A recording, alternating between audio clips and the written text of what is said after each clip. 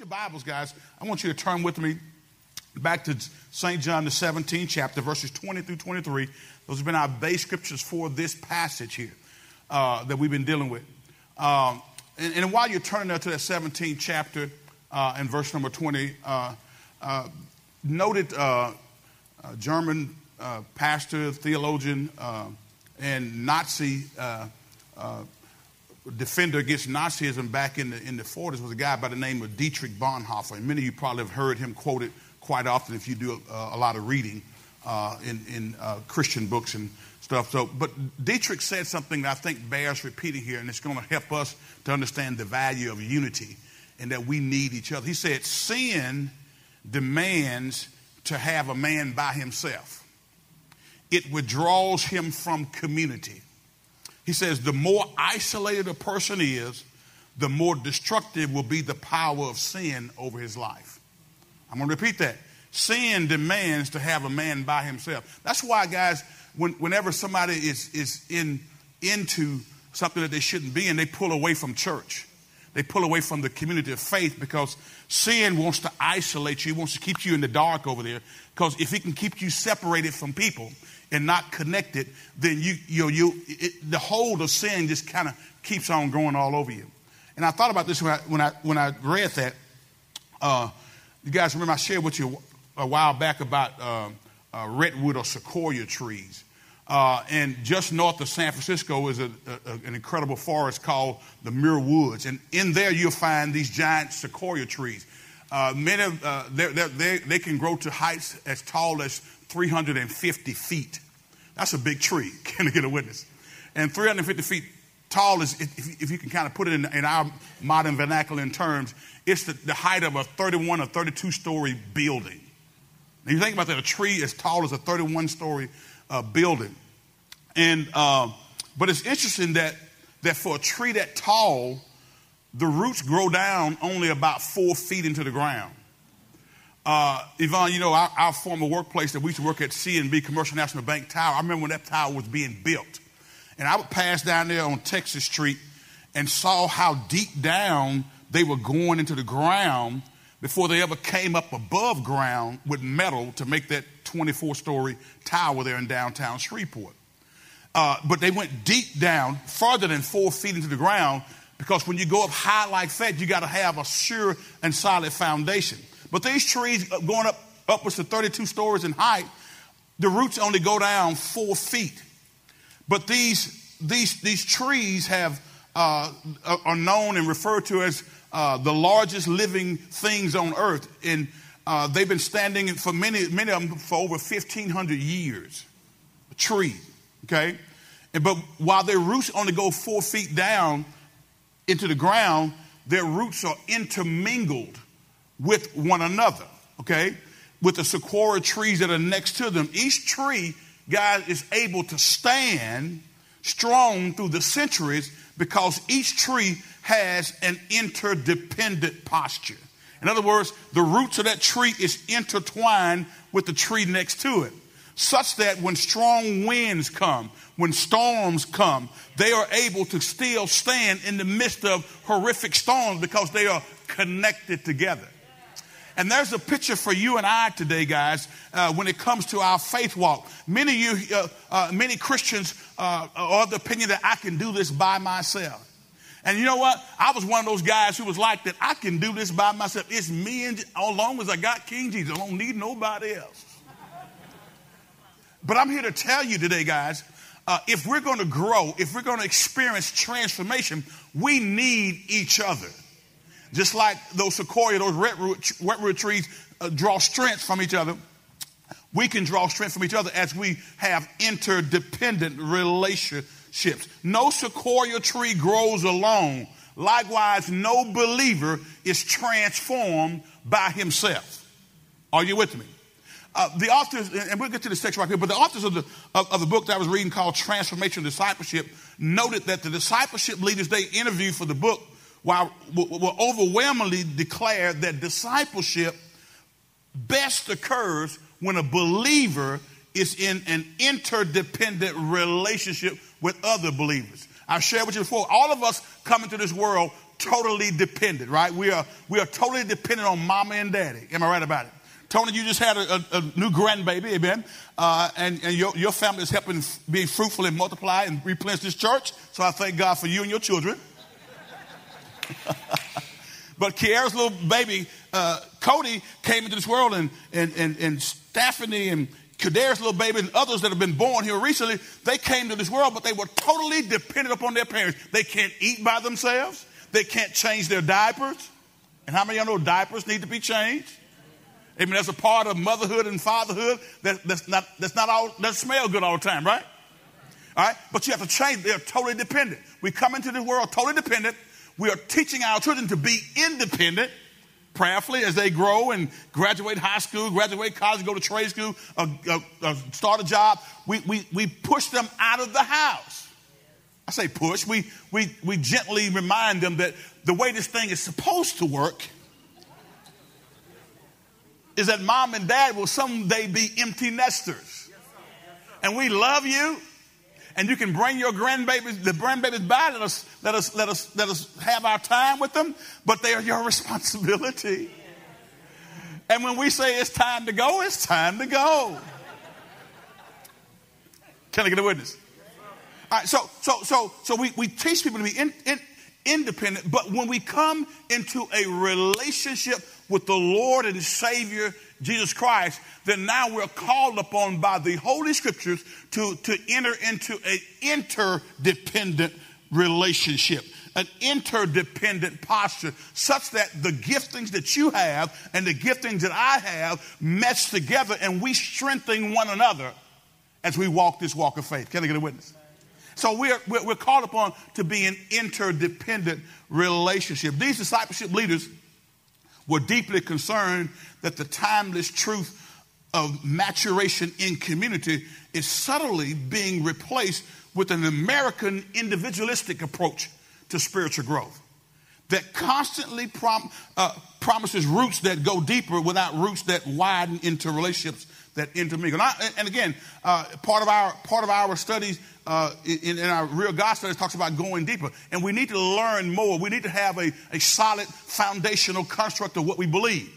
Because if you don't know what you believe, any wind or doctrine that's the latest and the greatest will come along and move you off your foundation. So know what you believe, but also in your knowing and in your getting understanding, we also must realize it is critically important for us to connect with other believers.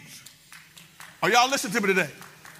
And so this individualistic idea where I can do it by myself and my life is private, that's not backed up by Scripture. There's a fellow by the name of Aubrey Malphurs, who's the president of the Malphurs Group, and he's a trainer and a consultant to churches and denominational leaders and ministry organizations throughout North America and Europe. And when discussing discipleship, he spoke of the need for our discipleship to emulate the relationship Jesus had with the early disciples. And hence, that's why we've been unpacking over the last few weeks and looking at Jesus and how he operated in community with his disciples. Can I get a witness? He said this, Aubrey said this, he says, we look at them, the disciples, and they were really a struggling crew, but Jesus took time out to relate to them. In discussing the constant neediness of the early believers, he described Jesus in this way. So, for example, he says, we see his dealings with the disciples and how they keep falling flat, yet he picks them up and keeps going.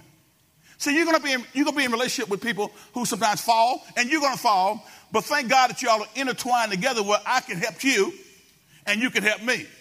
Can I get a witness? So if you fall, I can pick you up. If I fall, you can pick me up.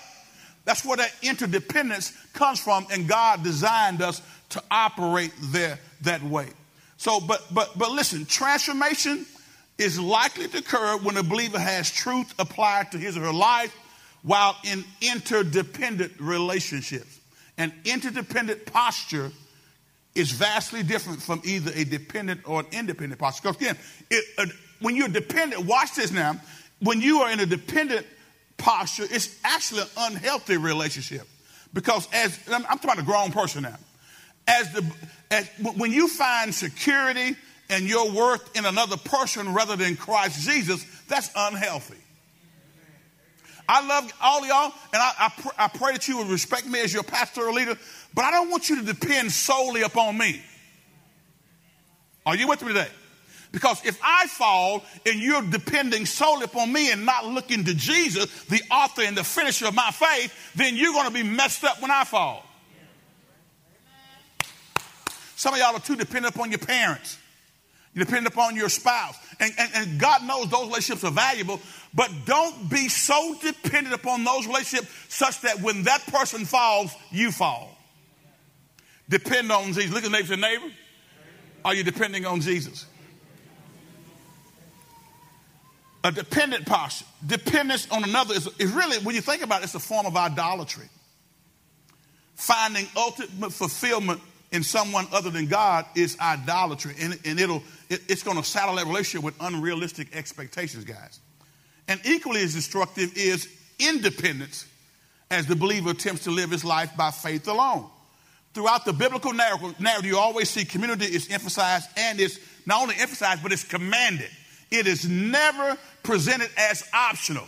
So this stuff that we're teaching is not something that, well, you know, if you agree with it, Brother Pastor, I understand what you're saying about community. I understand about these small groups serving together, studying together, doing life together, but that's just not me. You know, I'm cool. I'm good. Well, no, you're not good. None of us are good. We need each other. Unity. I need you. You need me. Because the Bible says so. And when you look at Jesus and how he interacted with his disciples, guys, he's telling us we need it. Now look at John 17. That was a long introduction, but I need to lay some more foundation for you. So do you have your minds focused now? So in other words, community is not optional. Now some of y'all are so prideful. I say some of y'all. Some Christians are so prideful. I don't want you to think I'm talking about you individually. But some Christians are so prideful that they actually think they don't need anybody else. Oh, I'm a self-made man. Well, I'll tell you what. Okay, so you're a self-made man. You're a millionaire. You got a company going. But if you don't have customers to buy your product and service, soon your business will go out of business. You need somebody. Can I get a witness? So guys, we got to realize this. Look at John 17, verse number 20. Come on, let's get back there. This scripture, again, has been exploding in my spirit for the last year or so. And it boggles my mind.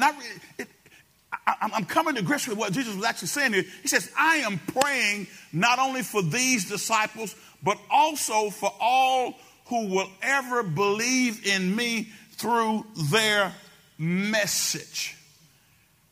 Keep reading. Let's go. Next verse says what? I pray.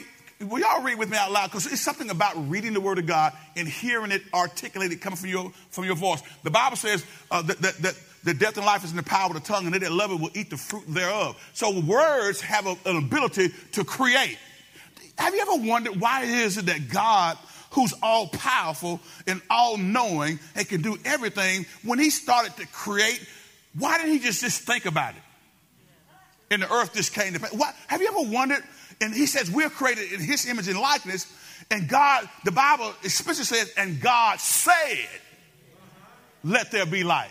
God said, let's separate the firmaments from the midst of the waters. God said, let us make. God said, there is something about words that have the.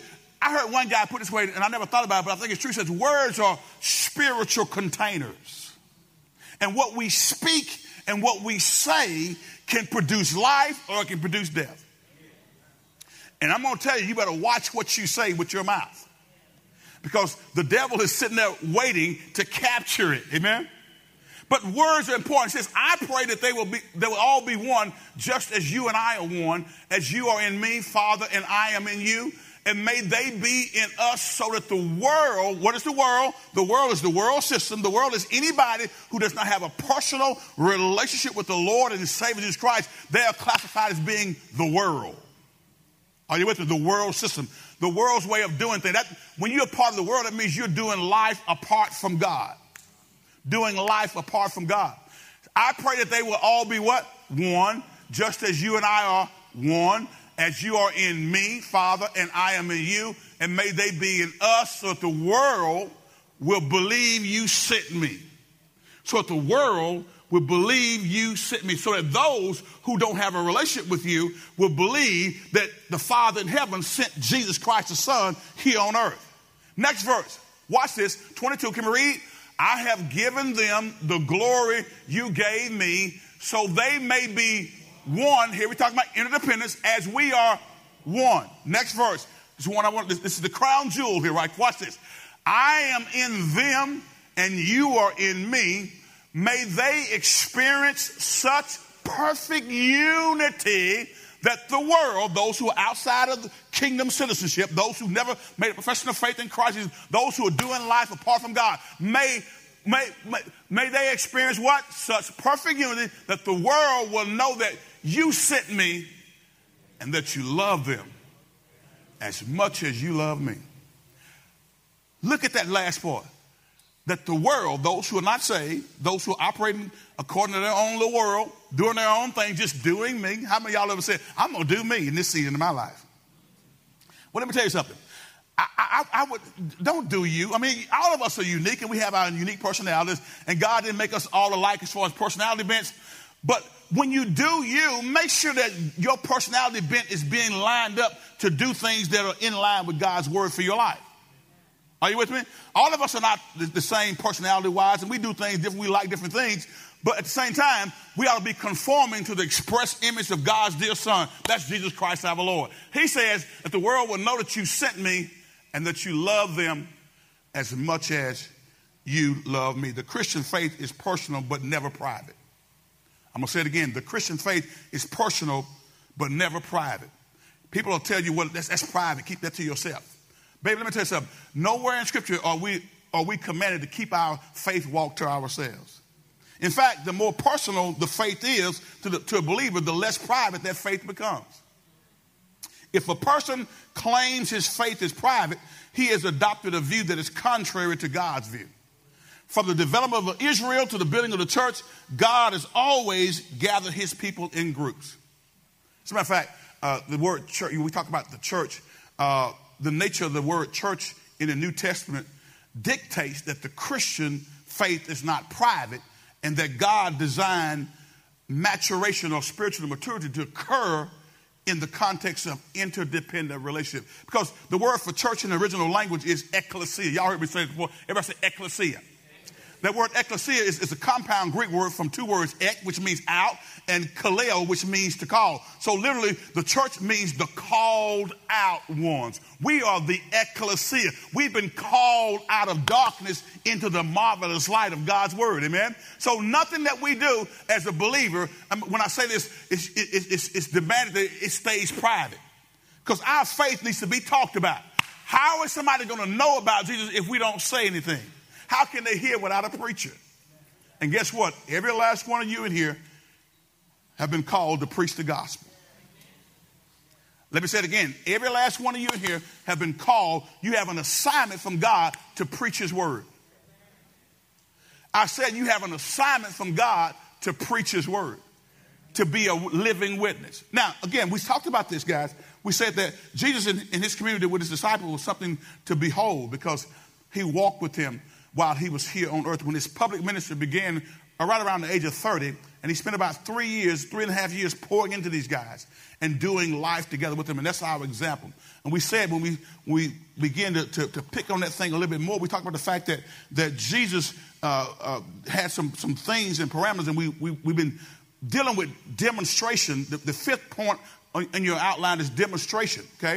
And we talked about the fact that he showed them how to live, practicing prayer, turning to the scriptures, teaching, serving, and sharing the gospel naturally and freely. Now, we look at the practice of prayer, and we looked at the use of the scriptures. And what I'm going to ask you to do is let's take a look at Luke, the 8th chapter. We saw in Matthew, the 4th chapter, where Jesus used the scriptures to combat or to resist Satan as Satan came against him with temptation. Y'all recall that? When he had been fasting for 40 days and 40 nights, and that's what the devil will do. The devil will come and try to hit you at your weakest point. Now, let me ask you a question real quick. How many of y'all can think about a weak point that you got right now? The devil keeps or the devil or your flesh keeps on Yeah, coming at you in that area. Anybody got an area where you can think of right now? I'm not going to ask you to raise your hand and tell me what that area is. But it seems like you keep getting tripped up in that area, right?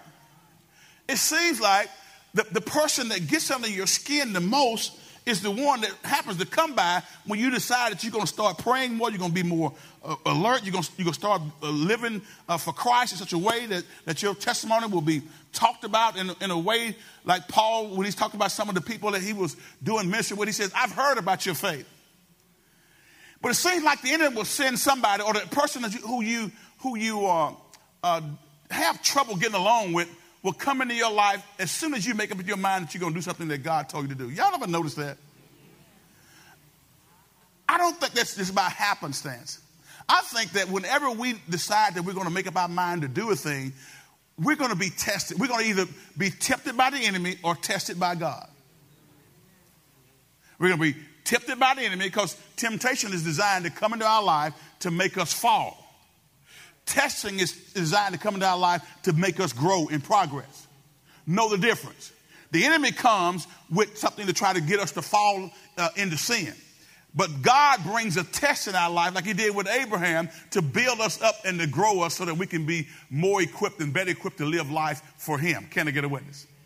So as we look at this thing, we said, look at Luke 8 chapter. So we saw how Jesus was tempted in the wilderness. But every time, what did Jesus do?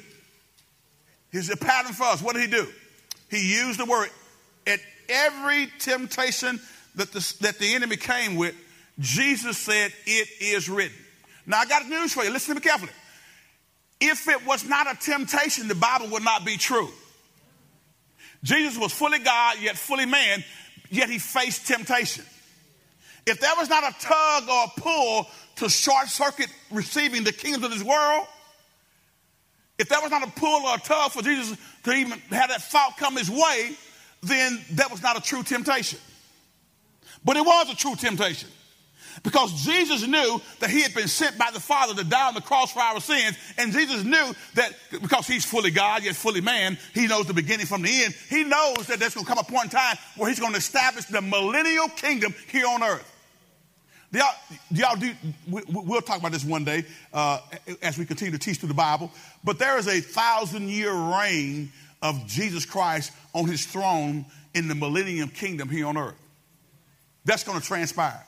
That's going to transpire. And people have different thoughts about that. But as I read scripture, that will take place after the rapture of the church. Jesus is coming back for his church. And we're going to be caught up. Okay. Can I show you right quick? I know it's a sidebar, but I need to show. Some of y'all looking like, what are you talking about, Pastor? Go to 1 Thessalonians chapter number 4 and look at verse number 13. 1 Thessalonians chapter number 4, look at verse number 13. Listen, guys, as we look at what is happening on the world scene, there's a whole lot that's going on. And again, as Scott said earlier, pray for the folks of Ukraine. Because there's evil that's amassed. And when you got a country that just come in and try to just take over your country, I mean, that's evil personified. And there are a lot of believers there in Ukraine. And we need to be praying for them. Praying for God's supernatural deliverance. I'm going to tell you something. God is able to do exceeding abundant above all that we can even ask or think according to the power that works in us. God can even though you may be outmanned, you may be outgunned, but if God is on your side, just like he is with the nation of Israel is surrounded by countries that would like to see them wiped off the earth, but God is keeping them. They're small as far as circumference and area, but they got a mighty army that's defeated a lot of the enemy that's come against them. When God is on your side, I don't care how much you've been outnumbered, he's able to see you through. And we need to know that. Now watch this. Let me get back to what I was saying. Because again, I told you that there's going to be a millennial rule of Jesus Christ here on earth. So the order of events is that as we get closer to that time, there's going to be a rapture of the church. Y'all hear me teach this all the time at funerals. Look at what it says, the funeral of a believer who's died. He says, and now, dear brothers and sisters, we want you to know what will happen to the believers who have died, so you will not grieve like people who have no hope. Can we go to the KJV on that, Brother Jay? I love the way the KJV reads on this, okay? Watch this now. Paul writes this to the church at Thessalonica, and he's writing this because they were concerned about loved ones who had died. Because there was some confusion and there was all kind of teaching that was going on, and he tries to solidify their thought pattern on what happens to believers who die in the Lord. And all of y'all who've lost loved ones, and all of us have, and those loved ones who were in Christ Jesus, this should give you great comfort to know that death is not the end of the story. See, when you know this, which you'll know it deep down in your spirit, and when you keep repeating this and putting this in your mind and let the word just meditate on this and begin to get it down in your spirit, then even though you will sorrow like people who have no hope. You won't sorrow like people who have no hope. Look at what it says, but I would not have you to be ignorant. That means to not know, brethren, concerning them which are asleep, that you sorrow not even as others which have no hope. Look at the next verse. It says what? For if we believe that Jesus died and rose again, even so them also which sleep in Jesus, who have died in the Lord, will God bring with him. If he's going to bring with them, that means, okay, let's see the rest of the story. Watch what happens. It says, for this we say unto you by the word of the Lord, that we which are what? Where we which are what? Alive and remain unto the coming of the Lord shall not prevent or shall not go ahead of them which are asleep. What is he saying? That he says, we who are alive on this earth when God comes, when the Lord comes back, we will not be caught up before those who died prior to the coming rapture. The word rapture itself is not in the Bible. It means a catching away, a snatching up. I can imagine, if I use my spiritual imagination, there will be some churches who will be meeting on Sunday morning, and the rapture comes right then, and then people disappear. And somebody going to be looking around. What happened? Where'd everybody go? Oh, my God. What happened? Who kidnapped them? And if you're sitting there, that's going to mean that you didn't know Christ as your Lord and Savior. You were religious. You served on the deacon board. You even preached in the pulpit, but you didn't know Jesus. He says, for this we say unto you by the word of the Lord, that we which are alive and remain unto the coming of the Lord shall not prevent them which are asleep. We're not going to go ahead of those who sleep. For the Lord himself shall descend from heaven with a shout, with the voice of the archangel, and with the trump of God, and the what? Dead in Christ shall rise first. Now that's the promise, guys. The dead in Christ shall rise first. Now, Pastor, I thought you said to be absent from the body to be present with the Lord. It is. Because when a person dies physically right now, then the body goes back to the earth from which it came, but the spirit man goes to be with Jesus. And so when Jesus comes back, he's bringing that spirit man with him so that the body will be resurrected, glorified, and have that glorified body like Christ had. That's going to be a reconnection of that body that was here on earth that's now in the grave. It's skeletons right now, but guess what? When Jesus comes back, I need somebody to hear me now. Because if you don't believe this, you won't have any hope. But if you trust in the scripture, even though your emotions, even though your thought life is saying, I don't understand, you don't have to understand, just believe and trust it. Because I've learned that if I trust what the word of God says, God provides me comfort and peace. For the Lord himself shall descend from heaven with a shout, with the voice of the archangel, and with the trump of God, and the dead in Christ shall rise first. All right, watch this. Then we which are alive and remain shall be caught up together with them. Who is them? The dead in Christ. Shall be caught together with them where? In the clouds. To meet the Lord where? All right, so now at the rapture, the Lord does not come to the earth. We're going to meet him where? In the air. All right, so we have a rapture. So after the rapture takes place, then there's going to be because it's going to be mass confusion across this globe at that time when people just disappear. And guess what's going to happen? After 3.5 years of peace, that Antichrist is going to come on the scene. After everybody disappears, he's going to come on the scene with an explanation of what happened.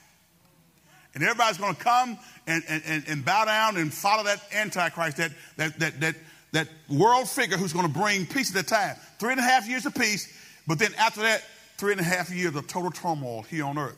in that 7-year period called the Great Tribulation period.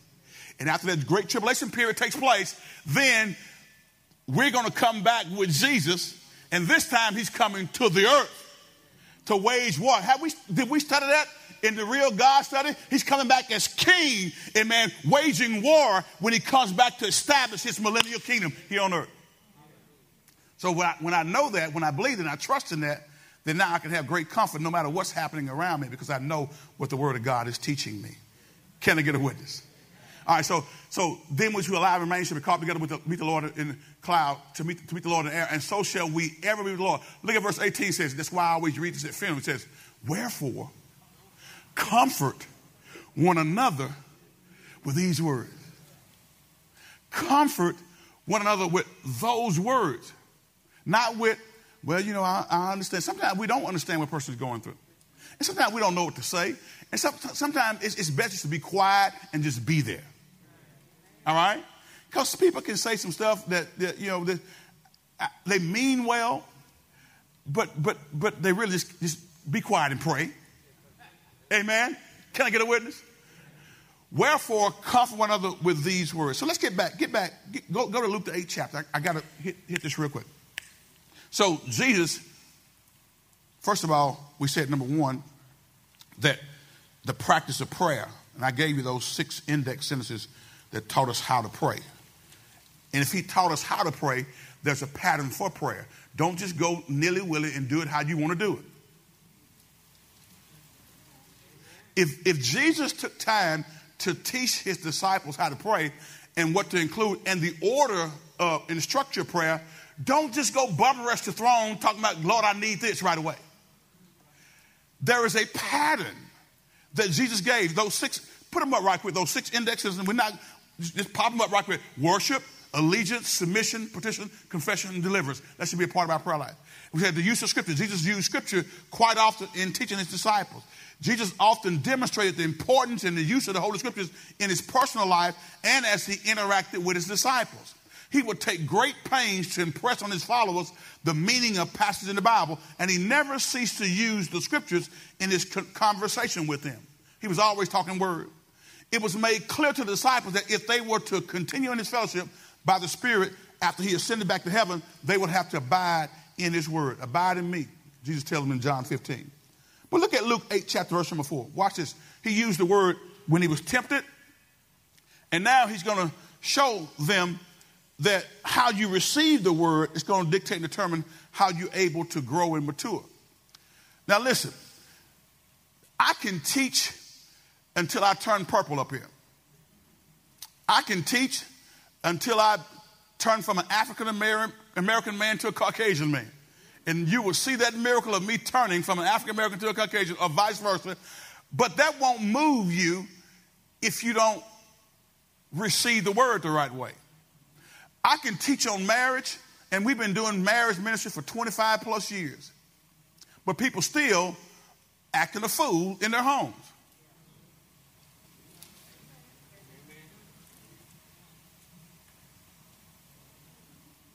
I can teach on giving and what God's word says and how God uses that avenue to get us to trust him. But if your heart is not conditioned in the right way, I can teach it all day long, but it won't do you any good.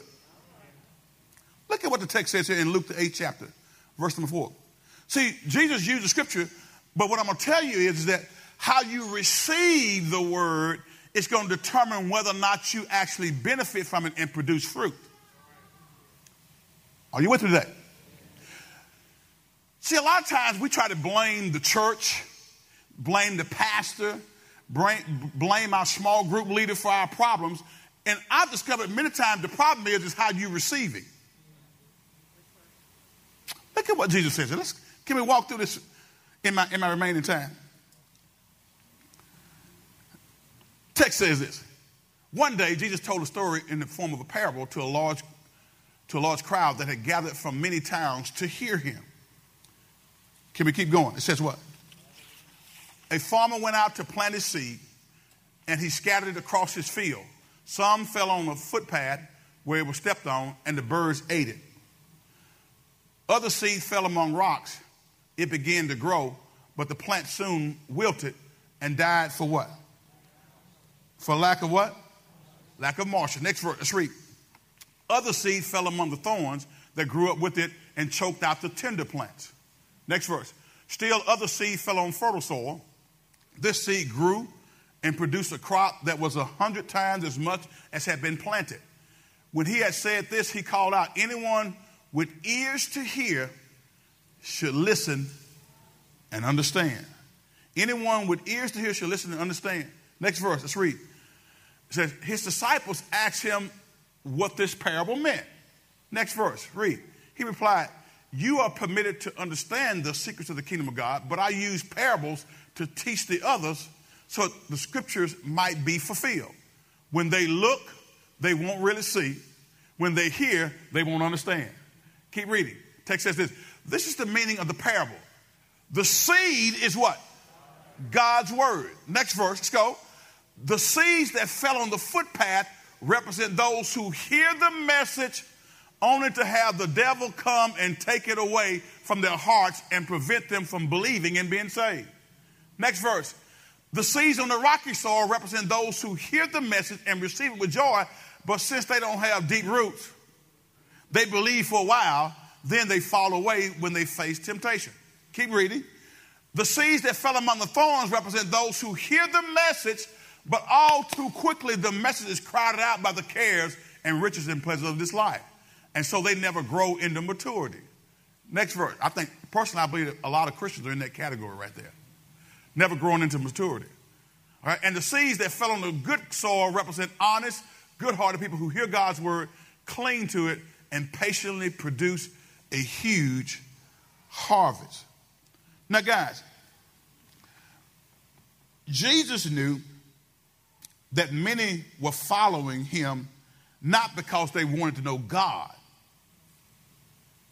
not because they were genuine and sincere, but a lot of people were following him because of the social identification or the good feelings or some needs were being met or because their families and friends or some, just like many today, some people come to church and they're involved in a ministry because they feel obligated to do it because their spouse is coming. And what would it look like if my spouse goes, but I don't go? But you're really not bought in. You're really not dialed in. There are many who are members of this church and have been here for a long period of time, and I love you. God knows I love you. But you're not interested in really growing and doing this stuff. Doing what the word says. Even though we talk about the word of God, we're a word-based church, we're preaching the word of God. I recognize and I realize that if your heart is not conditioned to receive the seed of the word of God, then even though the very same word is coming and revolutionize somebody else's marriage, it's not having any impact on your marriage. I gave you the praise report last week and Mac and Monica Harrison. They're out of town this week. But I shared that praise report about how God had blessed them to pay off their house 22 years early. But what I didn't tell you was, it may have been 10, 12 years ago, we had a marriage retreat in Little Rock, Arkansas. And prior to that marriage retreat, Mac and Monica were getting ready not to even be together. They were ready to call it quits and go their separate ways. But they came and they heard a word at the retreat that they not only heard it, but they took it and hid in their hearts, and it resulted in life transformation for their marital relationship, such that they got on the same page, they started moving in the same direction, everything went perfect, but they got a word that they received in their hearts. And they didn't just come just to eat and go hang out. They came to learn. And back in those days, I had to learn better because at marriage retreat, we would teach all day. I'm like, while I got you, I'm going to pour it into you. In the name of Jesus, you're going to get this word. And we'll teach from 8:30 to 4:30. Why y'all talking about ooh? Some of y'all, some need it 8:30 to 4:30. Now, we've learned better now. We give you half a day teaching and let you go out and hang out together. But my point is this. When they came and heard the word, they didn't just mentally assent to it. They took it and hid it in their hearts and began to make life transformation. And as your pastor, guys, that's all I'm after. I just pray that you would hear me when I say the word of God has the power to transform your existence. If only you will receive it in your heart and not just mentally assent to it and amen it and then walk right out this door, and then when you're challenged by the enemy, you forget everything I told you. And that's what is happening. And that's why many people are not experiencing a life transformation in the various areas of their life. Because guys, Jesus wants us to take this word and to begin to walk it out. But Jesus knew that a lot of people will follow him just for the miracles. A lot of them will follow him just for to get a healing, to be fed, and so we got to make sure that we're following him because we have a relationship with him, and we want to get to a point where we are growing in him. In sharing the parable, Jesus said 4 things happened to the seed when it was sown. Now, what is the seed again? It's the word of God. The seed is the word of God. I told you that the use of scripture by Jesus was very paramount in his life of community with the disciples. He was oftentimes, now again, remember, he did not have the New Testament. He was teaching from Old Covenant, Old Testament. But guess what? Jesus is all throughout the Old Testament. The Bible speaks of our master, our Savior. From Genesis to Revelation, you got Jesus in there. And he would unpack the scriptures to show them, amen, his role and what he came to do for them and to stimulate their faith walk. So, but again, we see some seed fell by, the KJV says, the wayside or off to the side, out of the field upon the walking path. Y'all know what a trail, how many of y'all grew up in the country, you had trails throughout the woods? And the more that path is walked upon, that ground becomes hardened.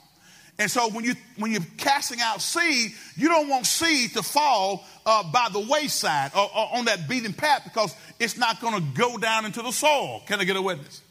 So the paths and the roads were trodden down and the soil was hard. Therefore, the seed just laid on the top and the birds came by and devoured. That's what happened to some believers when they come and hear a message. Their hearts are so hardened that the seed of the word, you can hear it and you can mentally assent to it. You can say amen to it. But you sit there and it doesn't go into your heart. And so what happens is a temptation comes. And it comes and now it comes and snatches that word away.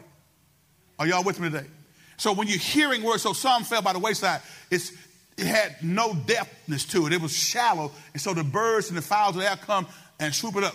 Let me tell you something right now. Every time you hear a word that can transform your life, the enemy will come to try to change your mind about that word.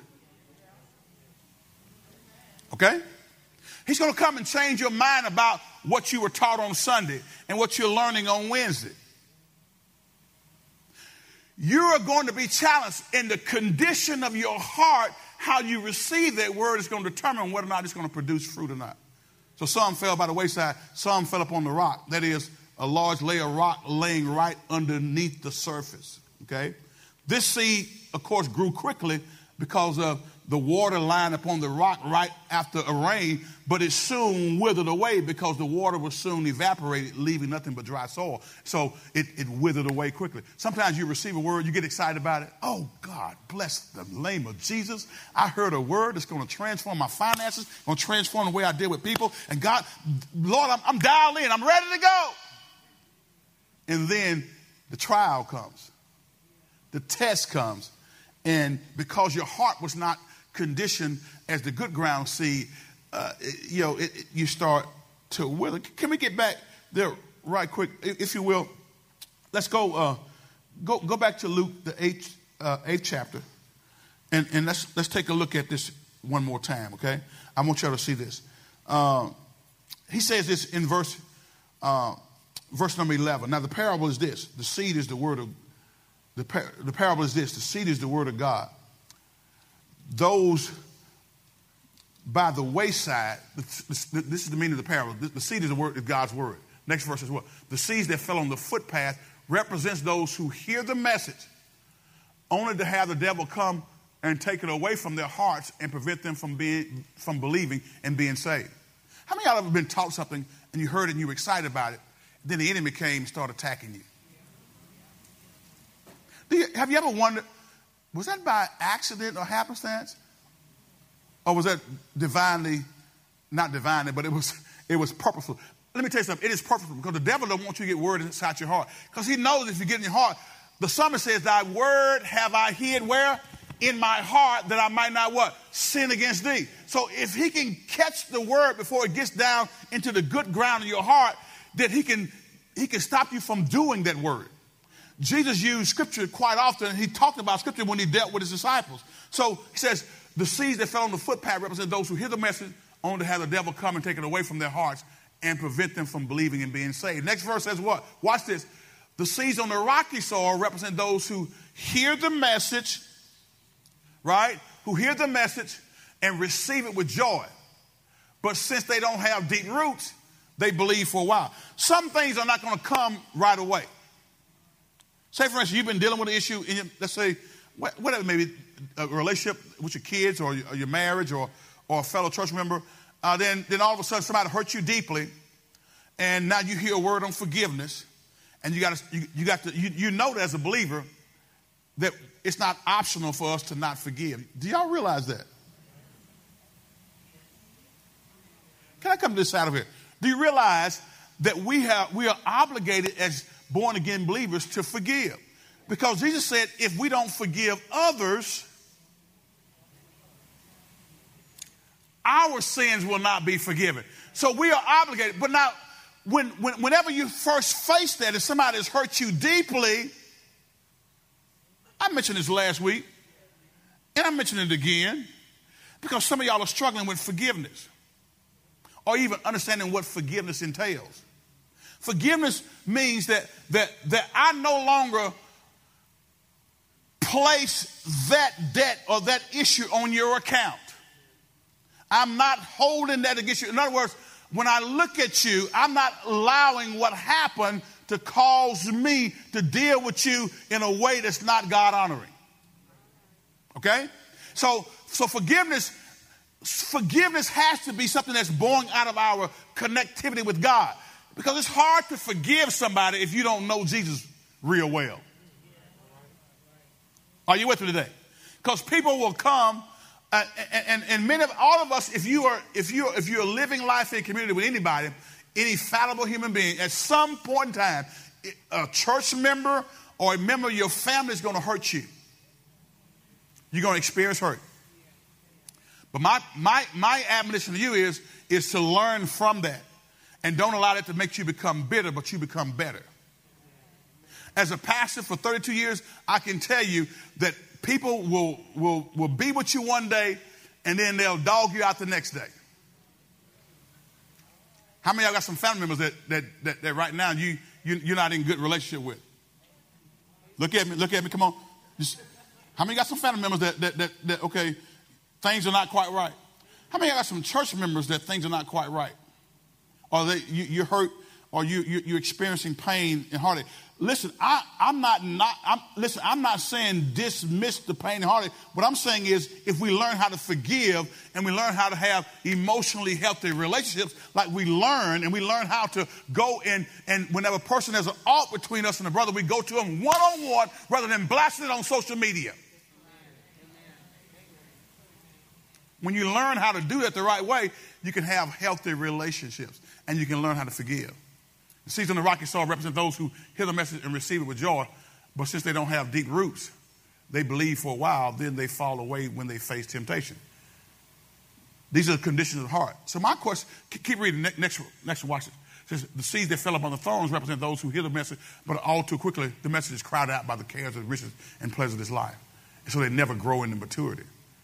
How many of y'all allowing the cares of this life, money, resources, entertainment, allowing that to take the place of God in your life? Isn't it amazing how we can say, I don't have time to study?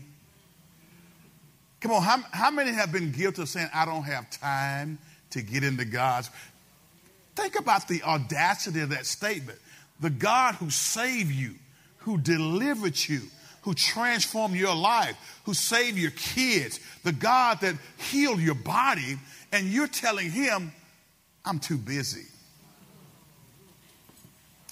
Now, everybody look ahead, because I imagine every last one of us in here are guilty. Touch this, I'm guilty. Come on and say it again, I'm guilty. the job, the company that God blessed you with, you'll say, I got to work at my job so much that I can't spend time with God in prayer for 15 minutes. I can't pull away. I don't have time to do this discipleship training, Pastor. What are you talking about? I'm a busy man. I'm a busy woman. But yet God is your Savior and your Lord. See, when you operate in the kingdom principles, guys, there are no excuses for not being with God. We find time. And I'm going to tell you, let me say this right quick too.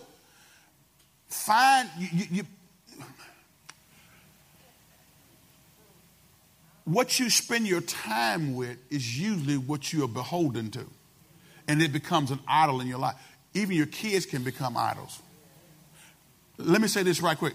Now, all our kids are pretty much out of the house. So you have young kids. Hear me carefully. I'm not throwing stones at you, but listen to this. How is it that we can run over all creation with our children, taking them to every tournament, every recital, everything that they can do in school and everything else, but we can't get them involved in ministry?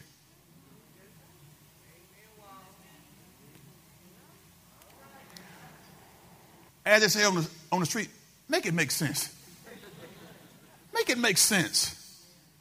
We can do all these things, and those things in themselves are not wrong, but how is it that we can run and do everything in every other sphere of life, but when it comes time to doing things for God, just spending 30 minutes a day, we don't have time. Yet we sit there with that remote control,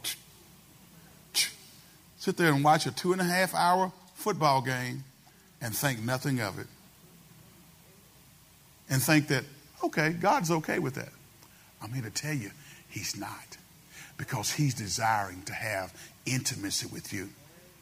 And so how you receive this word is going to determine how you grow. Third thing, let me get to the third point on your outline, and we closing on this one. He taught teaching soul winning and evangelism. He taught soul winning and evangelism. When's the last time you witnessed to somebody? When's the last time you had a conversation with someone and said, you know, God, give me wisdom to know where this person is in their walk, and just give me the wisdom so and allow me to have a conversation with them, and give me the opportunity to begin to share my faith with them. Practically everything that Jesus said and did had some relevance to their work of evangelism, either by explaining a spiritual truth or revealing to them how they should deal with people. And how many of y'all know we all got to work on dealing with people? We all got to get better at dealing with people, right? Because some of y'all say, Pastor, if I had to deal with people, I'd be all right. Guess what? God saved you to deal with people. So how are you, pray tell me, going to please your God and you're running away from people?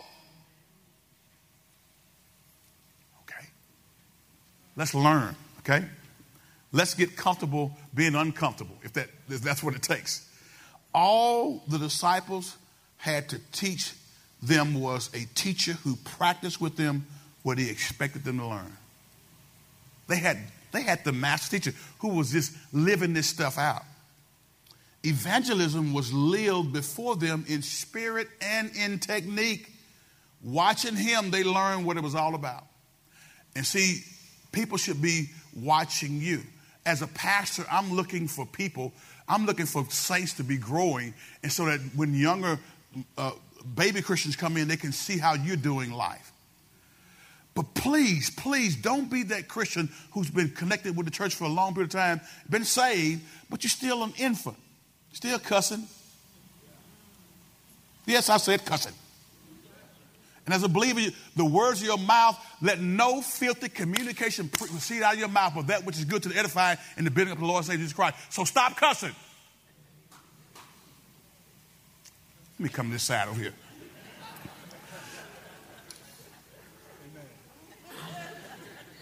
Do we have some profanity users in here? Somebody said, no. I bet you we do. One of the signs of immaturity is the inability to control your tongue. Don't say everything that comes to your mind. And then be proud of it. Well, I just tell them what's on my mind. Some stuff you need to keep to yourself.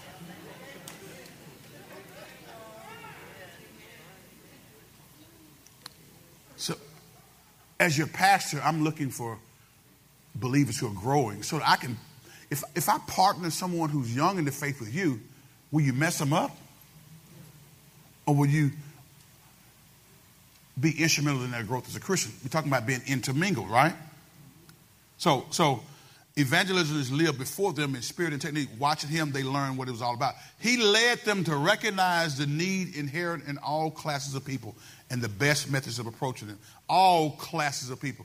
See, this gospel message is for everyone. And don't you hold it back just for people that look like you. We have a responsibility to minister to whoever God brings across our path. And it's interesting that God would bring an eclectic group of people across our path. And he does that for a reason. To give you an opportunity to bond with them and share life with them. Are y'all with me today? They observed how he drew people to himself, how he won their confidence and inspired their faith, how he opened to them the way of salvation and called them to a decision. Last scripture, we got to get out of it. John 9, verse 1 through 6. Watch this.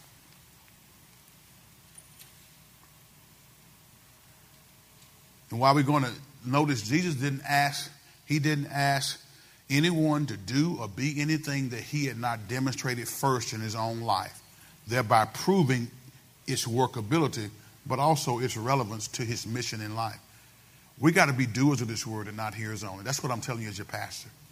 It's time for the church to stand up and be the church. And guys, I promise you, as sure as I'm black, and I am, thought about James Brown and say it loud. James was making a political statement back at the time of this song. But guys, as sure as I'm black and I'm standing here, this has to be the order of the day for the body of Christ here. And I say that facetiously, so don't, my faith in Christ Jesus takes precedent over everything in my life. And I'm telling you right now, you can be mad at me, but I'm going to teach you the truth. And I'm going to challenge you to live this Christian walk in full view for the world to see. I don't want to see us messing people up because we're messed up. God can heal us, deliver us, and set us free. Watch what it says. As Jesus was walking along, he saw a man who had been blind from birth. Rabbi, his disciples asked him, why was this man born blind? Was it because of his own sins or his parents' sins? See, everything that happened in your life is not because of sin. Some things happen so that God can get the glory out of your life. It was not because of his sins or his parents' sins, Jesus answered. This happened so the power of God could be seen in him. Next verse. We must quickly carry out the task assigned us by the one who sent us. The night is coming, and then no one can work. But while I'm here in the world, what did he say? I am the light of the world. Verse number 6 says what? Then he spit on the ground, made mud with the saliva, and spread the mud over the blind man's eyes. Next verse, read, it says what? He told him, go wash yourself in the pool of Siloam. So the man went and washed and came back what? Seeing. He came back seeing. Jesus here is now reaching out and sharing. And this man here, when he came forth seeing, it was a powerful testimony. He was delivered from his physical ailment, but he's also delivered spiritually too. And so evangelism is the order of the day for us as a church. And we got to make evangelism and soul winning an integral part of what we do in our life, because we want to bring deliverance to those who we're in contact with. Amen? Amen? Amen? Everybody say, deliver me, Lord.